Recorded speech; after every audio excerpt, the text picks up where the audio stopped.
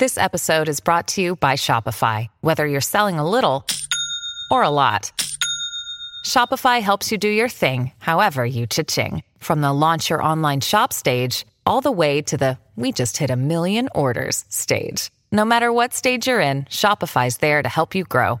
Sign up for a $1 per month trial period at shopify.com/special offer, all lowercase. That's shopify.com/special offer. What is up, y'all? Eric here with just a quick note about today's show. This was the first podcast we taped. We taped this one before all the ones that you've heard so far. The reason we did that was because this was sort of like a test run for us. Brandon and I thought that if there was one podcast where we could sort of do like a dry run and work through the kinks of what we want to do, what we don't want to do, what this podcast is going to be, it was this one. That's because in this show, the films that we talk about are Suicide Squad, Birds of Prey, Shazam, and Aquaman. So those are all sort of like the B-team, JV, DCEU films. So we thought if we were going to screw up, it may as well be while we talk about, the lower tier films. But still, I think it's a good show, good look back, so we hope y'all enjoy. Cheers. Here we go. I am the Father. My name is Maximus Decimus Meridius. I am Iron Man. Hello. What is up and what is happening, DC fans? My name is Brandon Katz, Senior Entertainment Reporter for The Observer. I am here with my partner in crime, Eric Italiano, Senior Editor at Bro Bible. Together, Eric, I think we almost make one complete functioning human being. What do you think? I think if they gave us our own film, we may not sell out, but it'd be a solid place to start. I think I agree with that. So we are here today to continue our discussion of the DC films and the DCEU in particular, in anticipation of DC fandom later this month, which should have some juicy news for us fans. So far in our pod series, we've hit a lot of the biggies. Be sure to check those episodes out. But today, we are discussing Suicide Squad, Shazam, Aquaman, Birds of Prey. Now, the reason we're lumping these together, for the most part, they don't contain one of the DC's big three, so this is really an expansion of the DC brand beyond its household names. We're going to start first and foremost with Suicide Squad. Eric, I have one simple question. What the hell happened? So I watched this again for the first time since, I think the year it had come out. And in all these years since, I've sort of built it up as this like monster of a film. I've grown such a hate for it that it's almost like a joke at this point. But I went back to rewatch it, and I was actually taken aback by how not as horrible as I thought the first two acts were. Not where we saw that conversation going. Now, again, the bar was so low, Killer Croc lived beneath that bar. And but in the third act, and I'm sure we'll get to that, is where it really falls apart completely. And that's where you think, oh, right, that's why I hated that. But my first thought was, there's some pieces here that you could see it had some bones, but it was undone by powers that be. Okay, then on that point, what are the bones that you did like? And then we can jump into where it all just went, face up. Well, we talked about this off camera. We thought that the casting was strong. Going into it, Jared Leto had, he was hot at that time. What is this? So they probably started filming they probably started to film in 2015, 2014. That's fresh off of his win. He doesn't act much, so it's kind of a big deal that he would take this role, especially, he was kind of an art house guy, had never really starred in a film like this. I was hyped. I was worried the day that they dropped the first photo of him, and I saw he had the word damaged tattooed on his head. So I think it was wrong in concept. I think that's where it went wrong, that they didn't understand what Joker was. Now, that said, Margot Robbie, great casting. they've gone on to spin her off in her own film. Great casting. They're trying to build more films around her. I think it hasn't worked more because of them and not because of her. Will Smith it's nice to see him play somebody that's not sort of, straight down the line and a little more jaded and gray. And then, of course, it was fun. DC was sour and dark for a while, and it tried to be fun, which I could respect them trying something new. I think the rest of the world agrees with you in liking Margot Robbie. So that one is a very safe bet to start off on. Yes. Now, I agree with you, too, in terms of casting. On paper, before we even saw a single iota of film, this was cool. David Ayer's done a lot of very interesting, very cool action movies. He's written a lot of cool scripts. Big names across the board. And like you, I was a fan on paper of Jared Leto. But I do disagree with you in terms of liking that they kind of went to have fun. Because if you remember, the first trailer for this came out before BVS dropped. And then once BVS, and in that trailer specifically, it was kind of dark, it was creepy, it was ominous, it was more psychological. You could tell that this was an off-kilter, off-center comic book blockbuster, which is what I was initially attracted to. I want to assemble a task force of the most dangerous people on the planet who I think can do some good. They're bad guys. Exactly. And if anything goes wrong, we blame them. We have built-in deniability. What makes you think you can control them? Because getting people to act against their own self-interest is what I do for a living. And then you saw I will put this politely, divisive response to Batman v Superman in its somber tone.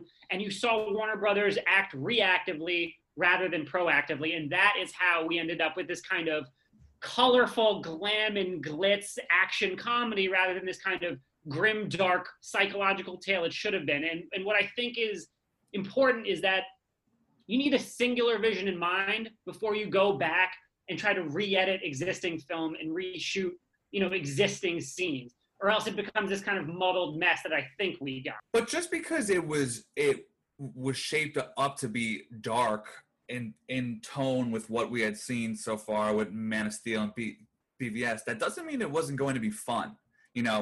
Killer Croc is a character. That's fair. To Katana, Enchantress, to some extent, they're all ridiculous characters. So I think had they gone too dark, that would have also been bad.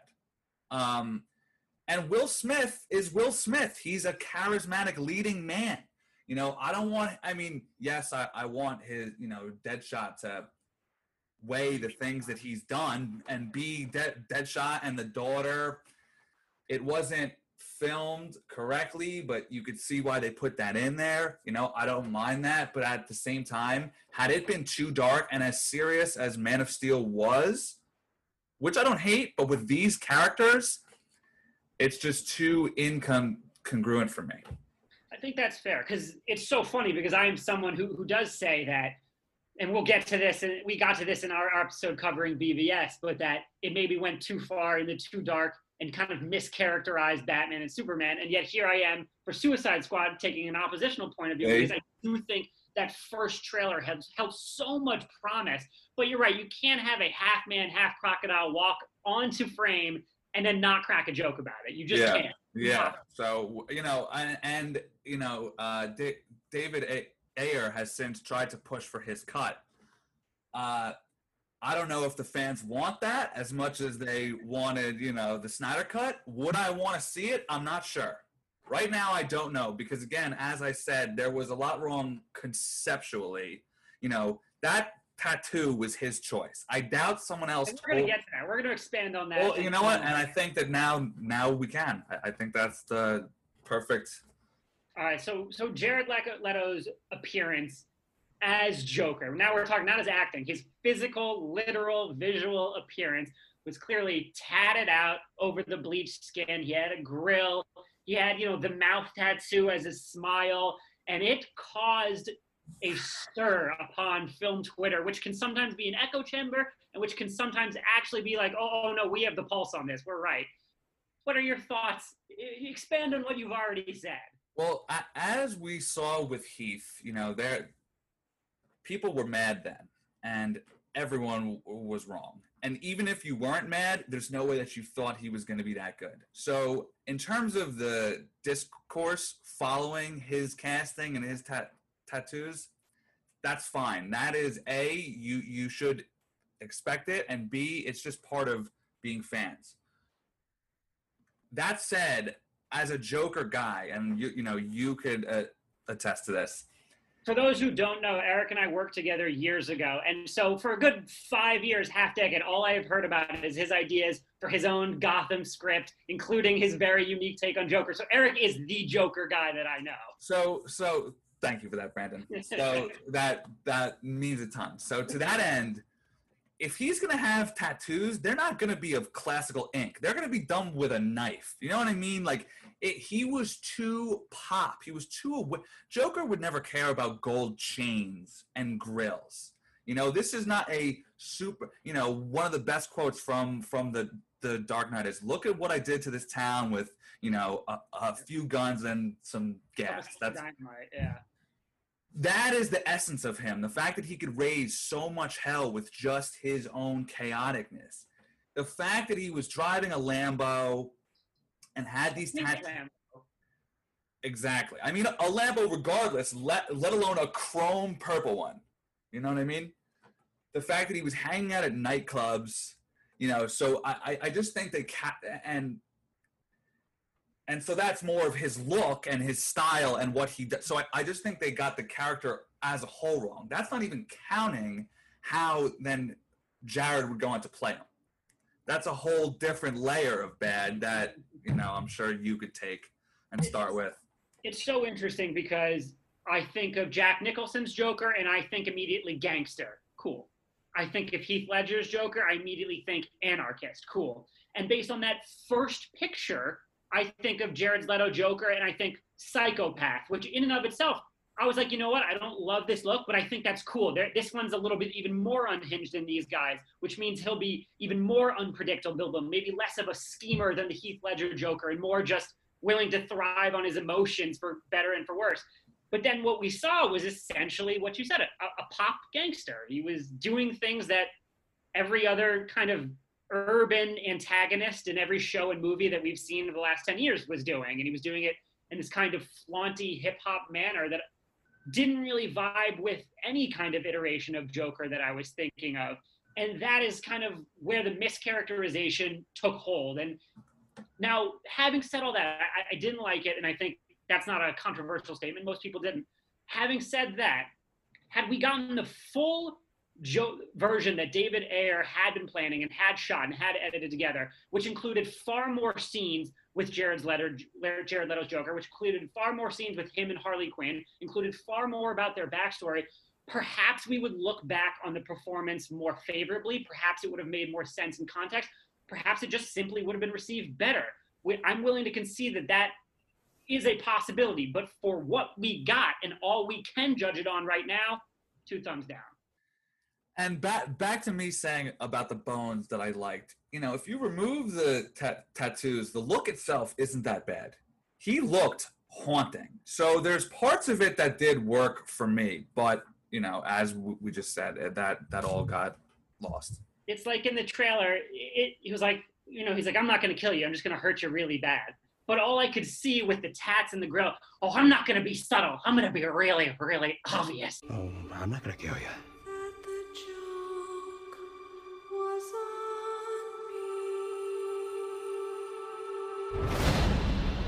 I'm just gonna hurt you.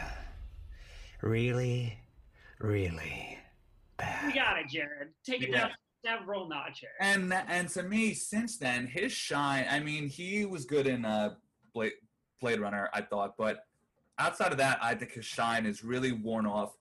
Anytime I see his name attached to a film, between what he did in that and the way that he, would act on set, I've kind of sold my stock in him, So, and it's no shock that they've yet to bring him back. He's a talented actor and a talented just artist and creator, I would say. But clearly, he was in the middle of what became ultimately a studio-run project And I guess you don't cast Jared Leto, the actor, the artist, I'm going to mail used condoms to my co-stars for a studio-run, like, celluloid Hollywood product. You cast him to be weird. And ultimately, he wasn't given that chance, which you said, would I want to see the Iyer cut? Kind of for that. I want to see fully unhinged Jared Leto. If for nothing else, then, like, it's going to be an experience. Doesn't mean it's going to be good. Would I watch it? Yes. Am I going to write about it and stand for it? No. So if it comes my way, then I will re-look at how I thought of him. But my way, and it's like the Jared Leto exit 1 mile. You're not necessarily taking it unless you get a flat or you need gas. It depends where I'm going, if I'm in a rush. But so point being is that in a very flawed film, I think he was perhaps the worst part. Now let's kick it over to his counterpart in the movie, Margot Robbie as Harley Quinn. Question: is Margot Robbie the best DCEU casting or not? No. Second place behind Gal Gadot, I think. I think that. Well, I mean, go ahead. You sound like you have her first. Now that I put you on the spot, I wasn't ready. I might have her first. Ultimately, I think Margot Robbie is one of the most talented actresses in Hollywood, just from a pure acting standpoint. And I think she absolutely crushes that role. People can complain about the accent all they want. I'm not going to hold her to how Brooklyn is her Brooklyn accent. I think she's great. And secondly, which is also important, which you have to consider when launching blockbuster franchises, she is arguably the biggest female name in Hollywood at the moment. Her star power, her ability to kind of open movies, and that's really important. And of course, we'll talk about Birds of Prey in a little bit, but they are getting someone whose entire personality and brand drives interest back into the product.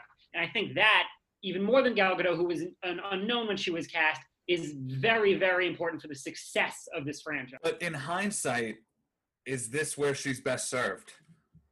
Well, see, that goes She's inherently a villain. You know, they could try and spin zone it all they want. She's a murderous villain. And seeing how they've had to reshape the DCEU as a whole, she's a part of the part that they're trying to get rid of.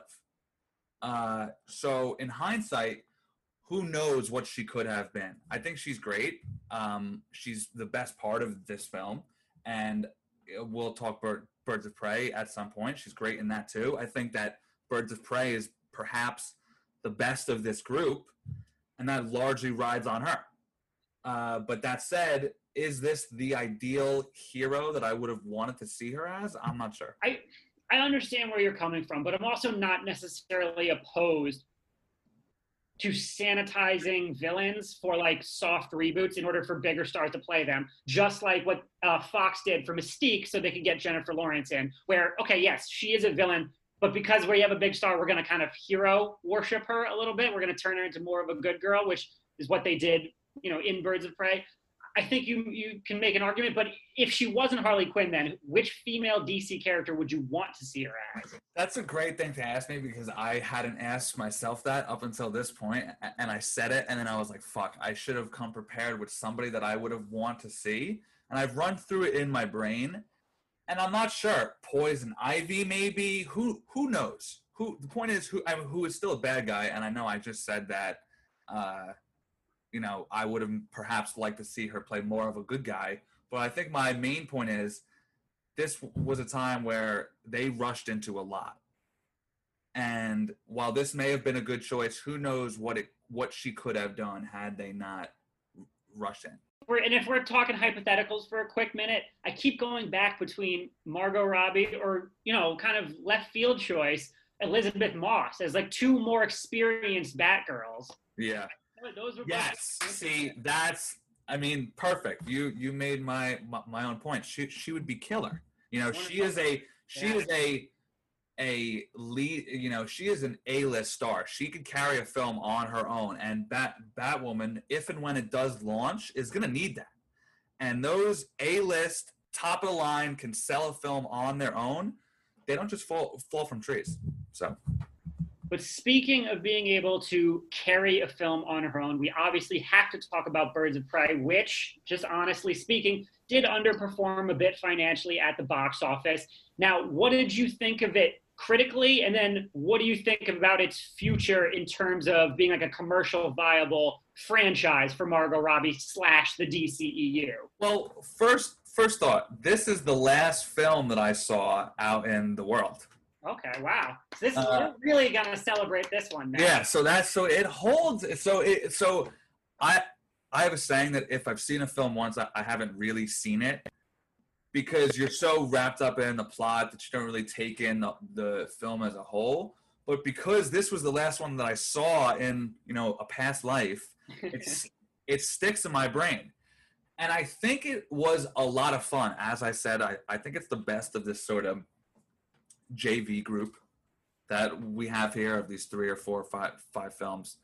The problem, and I'm sure you could speak to this more than me, is, of course, how they tried to sell it between the name, which from day one, I don't even know what it was. Birds of Prey and the Fantabulous Emancipation of One Harley Quinn, which is a name. It's a choice. Yeah, so had they just called it, like, right, as we've said, Harley Quinn, Birds of Prey, who knows what it could have done.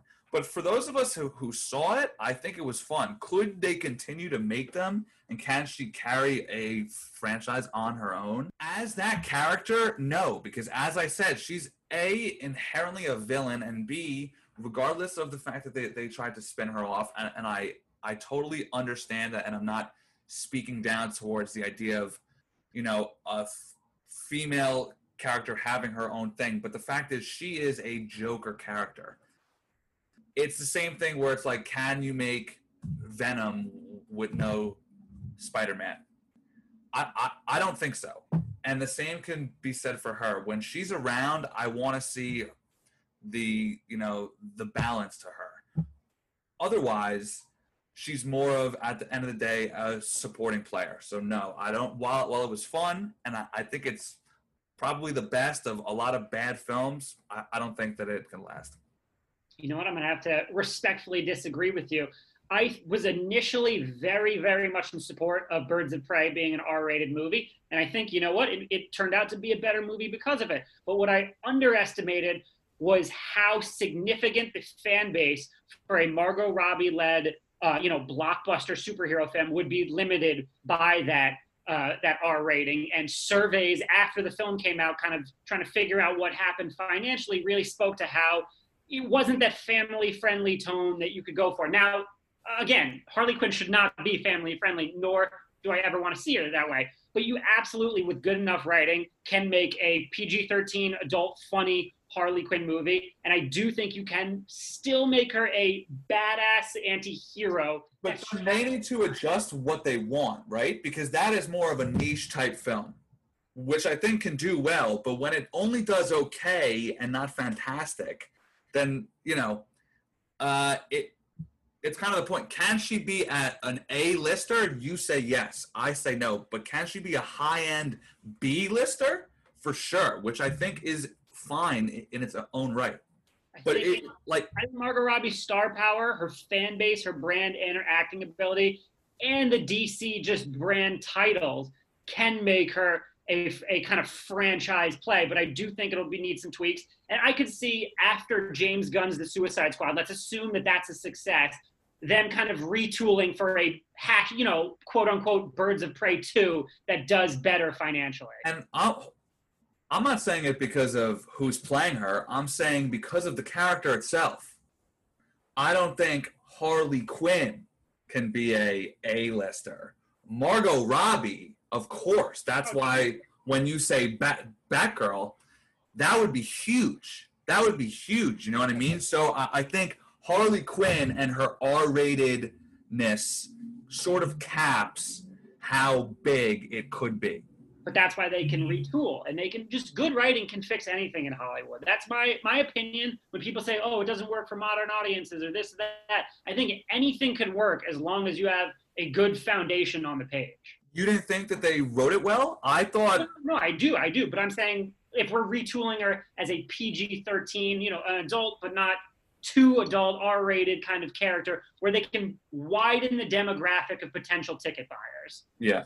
I think that can still work, even though, yes, you said Harley Quinn herself is a supporting player in comics. So I think a good way to put a dot on this is if you're on the couch and you see it on, TNT, are you going to watch Birds of Prey? Yeah. I'm not watching the edited TNT Birds of Prey, but if I'm scrolling HBO Max next month and I'm like, man, it's Friday night, I want something to do because there's a pandemic and I didn't have a social life even before a pandemic, I'm putting on Birds of Prey. Yeah. Okay. Fair. All right. But then speaking of, can these solo characters who maybe don't have a ton of like household recognition, can they be their own franchises? Let's move on to Shazam, which I rewatched recently. Hello? Say my name so my powers may flow through you. But I don't know your name, sir. Shazam. Are you for real? Say, okay! Shazam? 90% score. 90. Yeah, listen, the critical reception is important, especially for DC, which we will say had some, polarizing early entries. Yes, you could say that. One could say that before getting all of Twitter mad at you. But Shazam is another one. Listen, it made money, absolutely, and there's 100% going to be a sequel. But there was a kind of lingering sense that it perhaps left a little bit of money on the table and or didn't quite meet expectations. What are your thoughts? And like Harley Quinn, do you think this can be a solo, repeatable franchise? Well, I would like to let you start here because I think that you watched this one more intently than me because you sent that great screen cap joke. So please. Yeah, that's on. Everyone follow me on Twitter at ¡great_Catsby. Also follow Eric at Eric_Ital. We have some good, Twitter banter, I would say, but the screen cap that I got from Shazam was when they're doing the montage and he's discovering his powers and his sidekick Freddy is uploading videos to YouTube. One of the videos titles is Zapped in America, and it shows him kind of showing off his sparkle fingers, as Freddy likes to call them. And I just think that's such an underrated joke that I don't think I caught the first couple times I saw it. And for them to acknowledge Marvel is just kind of a miracle in and of itself. Yeah. Yes. So point being is you seemed, in deep on this film where I was kind of, in and out. So please speak on how you. So yeah, I really enjoy Shazam. I probably think it's top 3 DCEU movies for me. I need them all. Yeah, I need them all. Oh my God. Oh my God. That is, wow. Because I love its message of family. I love its blend of family-friendly horror elements coming from David F. Sandberg, the director, who has the background in horror. And I just really think Zachary Levi just knocks it out of the park as adult Shazam. More importantly, and more kind of on a longer timeline, I do think this is going to be a bigger franchise and it's going to grow. Just like you saw the early Marvel movies were kind of in that 300 million range before jumping to like 500 million plus. And I think that's largely because it's going to soon, very, very soon, crossover / introduce with Dwayne Johnson's Black Adam, which is like box office steroids for any title.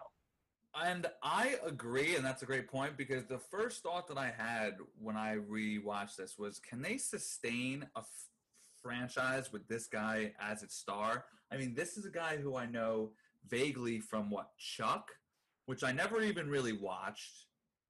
Actually, no, I did not watch. I have never seen a single second of that show. I don't know what he's done besides that. So when he was cast, my first thought was, oh boy, here we go again. They're really screwing this one. But I was surprised at how likable he is. I mean, it's a very niche role because, he's playing a kid. So it's a very different sort of hero type role. You're playing someone who, probably hasn't had sex yet, but yet he's flying around fighting villains. So that's a very weird balance to kind of hit. And he does a great job. And Billy Batson, the kid, is 14. So he is like a 14-year-old in a superhero's body. So you're right. He's 14. I thought he was older than that. So yeah, he's young. So he definitely probably has not had sex yet, unless he's like, the man or something. But I doubt that. In high school. Well, that's your first year? Freshman year? Freshman year. All right, maybe, but still, point being, I don't know what 14-year-olds you were hanging out with. You were clearly much cooler than I was. Jersey, man, it's a wild state. That should be their state motto, Jersey, man. It's a wild state. Come here, get laid in high school. Point being is, while he was good, I'm not so sure that they could sustain a successful franchise with just him now. But as you said, once they add The Rock, that changes everything. The Rock has yet to play a true cape-wearing hero. So that's going to be a big deal in and of itself. But what I fear for Shazam, the character, is he'll be, the Rock will be the selling point, and then he'll be a part of it. So will it be a Shazam franchise, or will it be a The Rock franchise?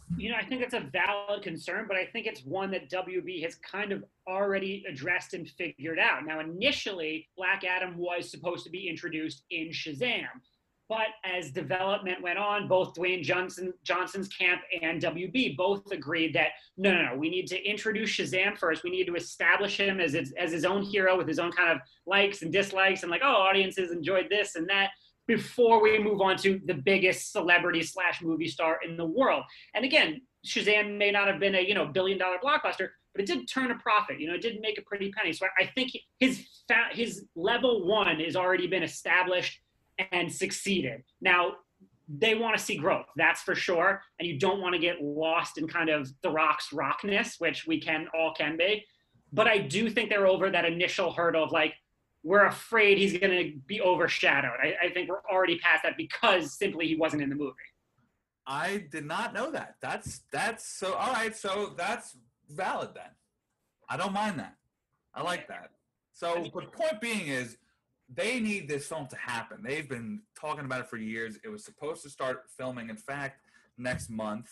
It doesn't look like that's going to go down now, as far as I know. 2021 will start. But they did just add that kid, the Netflix kid who's in all those. Noah Centineo will be playing Atom Smasher. Yeah. Oh right, no, yeah. I don't know that. I'm not that deep in the Netflix. You're not watching every Netflix category.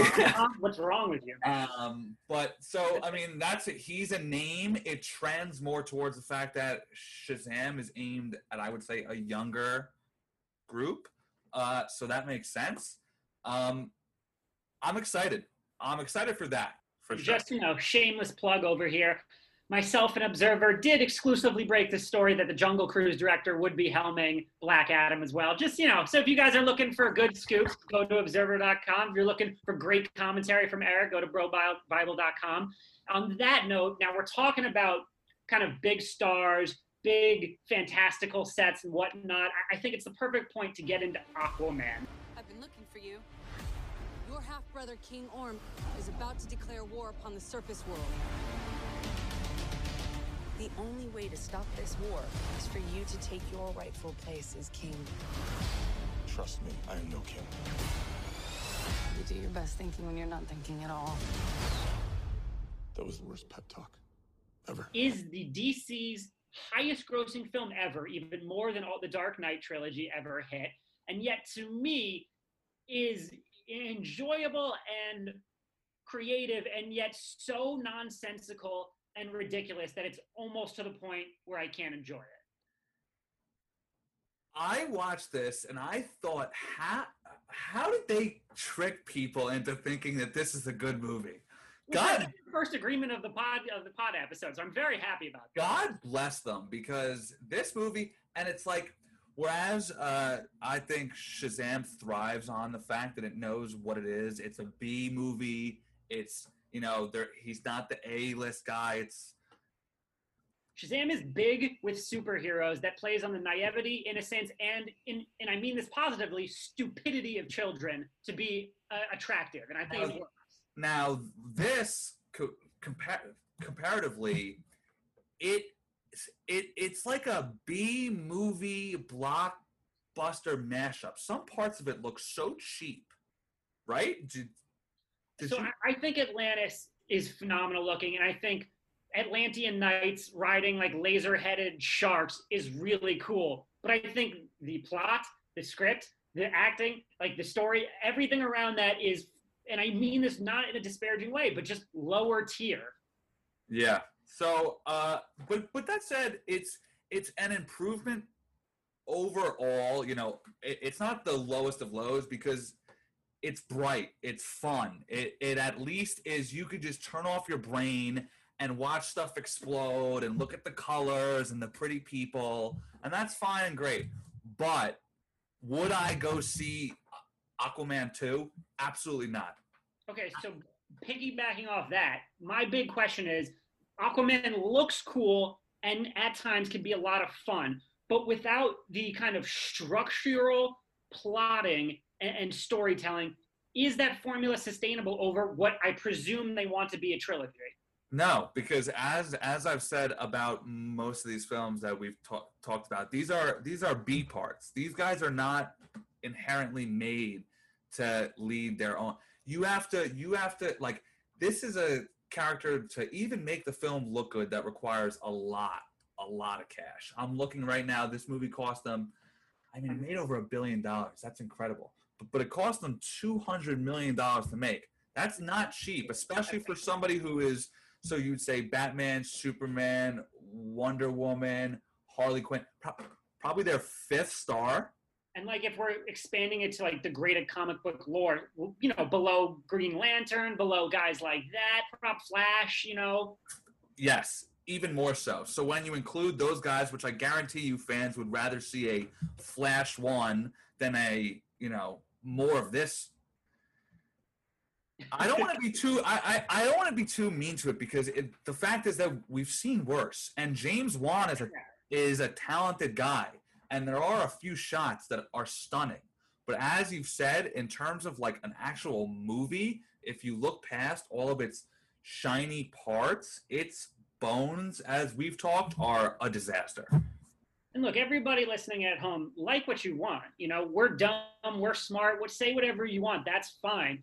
We're not telling you what to like, but we are trying to look at this from the perspective of how sustainable is this? How can the DCEU continue to move forward and progress and build and simply exist as this mega franchise that it wants to be? So from that perspective, we have to look at this critically. And I don't mean to beat a dead horse, but I just don't see where it goes from here. So now he's king. He's got Orm in prison. Like, what is the big challenge? That said, its cast is incredible. Really? I think Willem Dafoe is Kidman. I love Kidman. Yaya is great. Black Manta. He's a star. That guy is a star.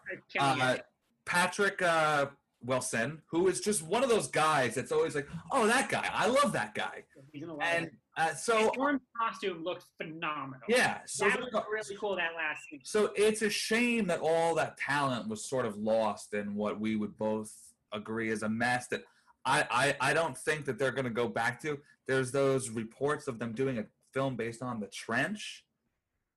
We'll see if that spinoff ever gets made. Which, what are we doing? What are we doing here? You know what I mean? Though when I read stuff like that, I honestly, that's when you worry about, because over the last few years, people have said they've seemed to right the ship. It seems like they know what works now. But when you hear reports that they're, developing a spinoff based on these like monstrous fish, you wonder what they're doing. Gotta mine that IP, man. Gotta squeeze every dollar. Yeah. So can they continue this as a standalone going forward? I'd say no. If this was on TNT, would I watch it? No. Is the cast exciting enough that they were to pop up in other films? Would I be like, oh, sweet, nice? Yes. And I think that that's how those characters are best served. I think that's fair. I think Aquaman could potentially be better served long-term as a supporting player in other people's movies. But at the same time, we have to acknowledge it's DC's highest grossing movie ever. So what the hell do we know? Which is brutal. But we also need to that same point, acknowledge that Amber Heard is potentially on the verge of being, canceled. So they're going to need to. Warner Brothers isn't getting rid of J.K. Rowling. They're not getting rid of Ezra Miller. Who knows what they're thinking? Yeah, that's true. Okay, fair enough. Point being is, if they do need to get rid of her, would they recast the role? You know, it's a whole big thing, and I'm glad to say that I don't think we'll have to deal with that for some time. Now, before we log off, I want to get into some weekly awards that we give out here on the post-credit pod.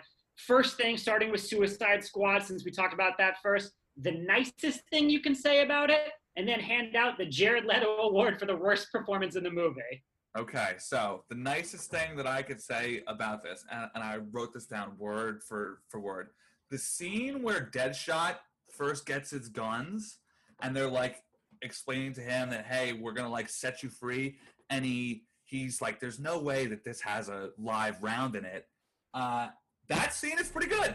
See, the firing pin is filed down, right?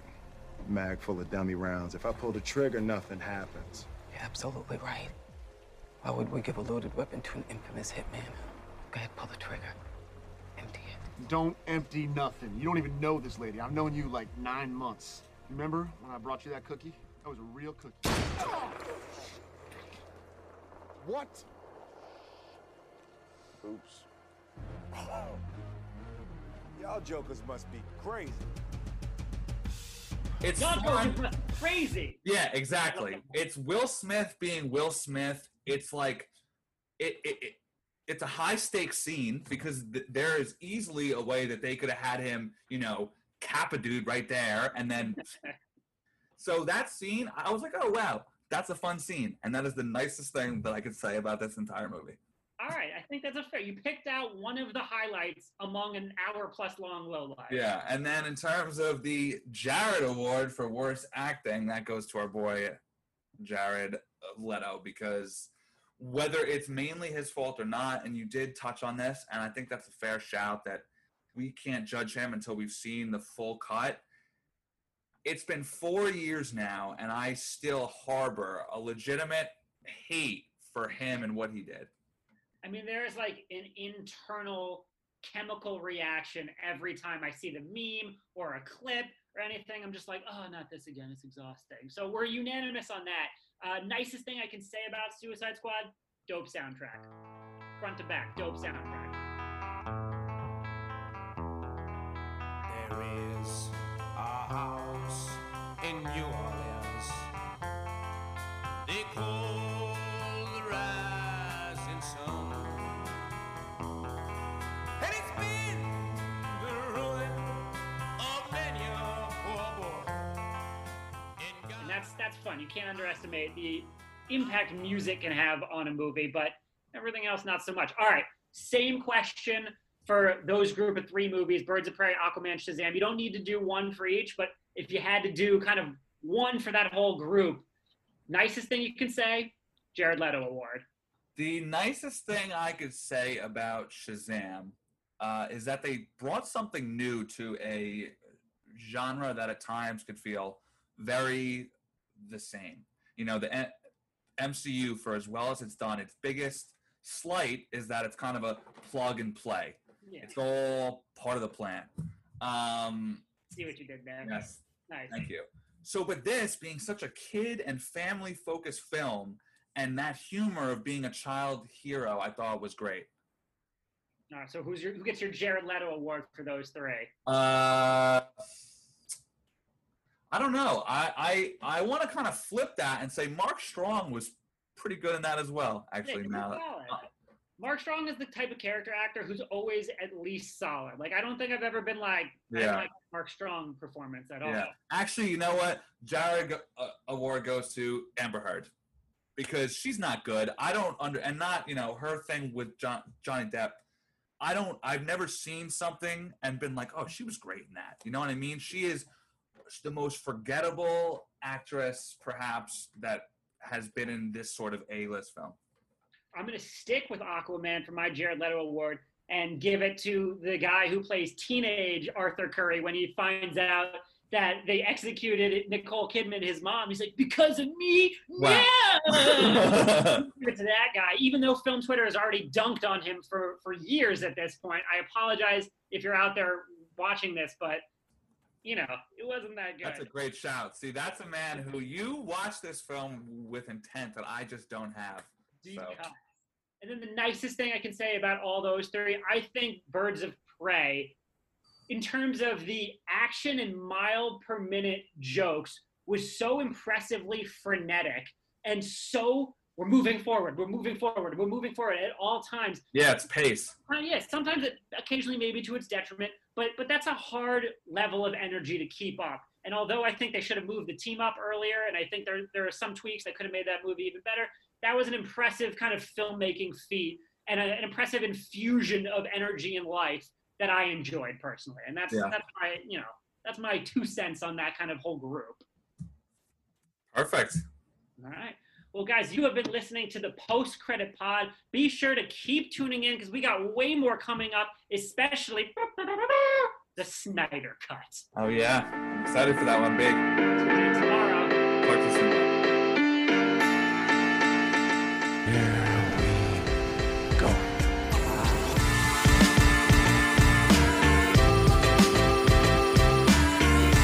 I am your father. I'm gonna make him an offer, Captain.